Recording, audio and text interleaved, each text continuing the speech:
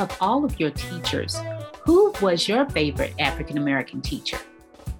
If you do not have to think about a long list of teachers, you are like most individuals. Few of us have experienced the joy of having an African American teacher.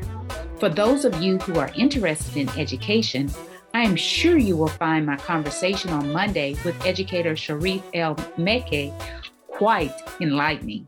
Sharif discusses the lack of African American educators throughout the nation, particularly African American men, and what the Center for Black Educator Development is doing to change that reality.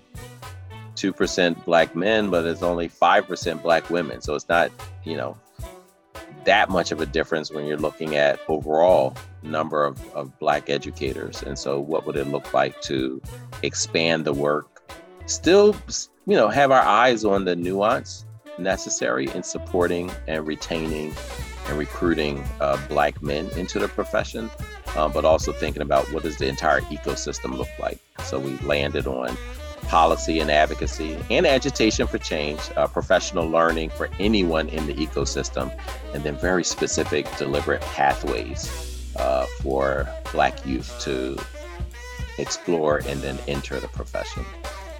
Listen to our conversation on Monday. Sharif has all types of strategies that you can implement to increase the number of Black educators in your community.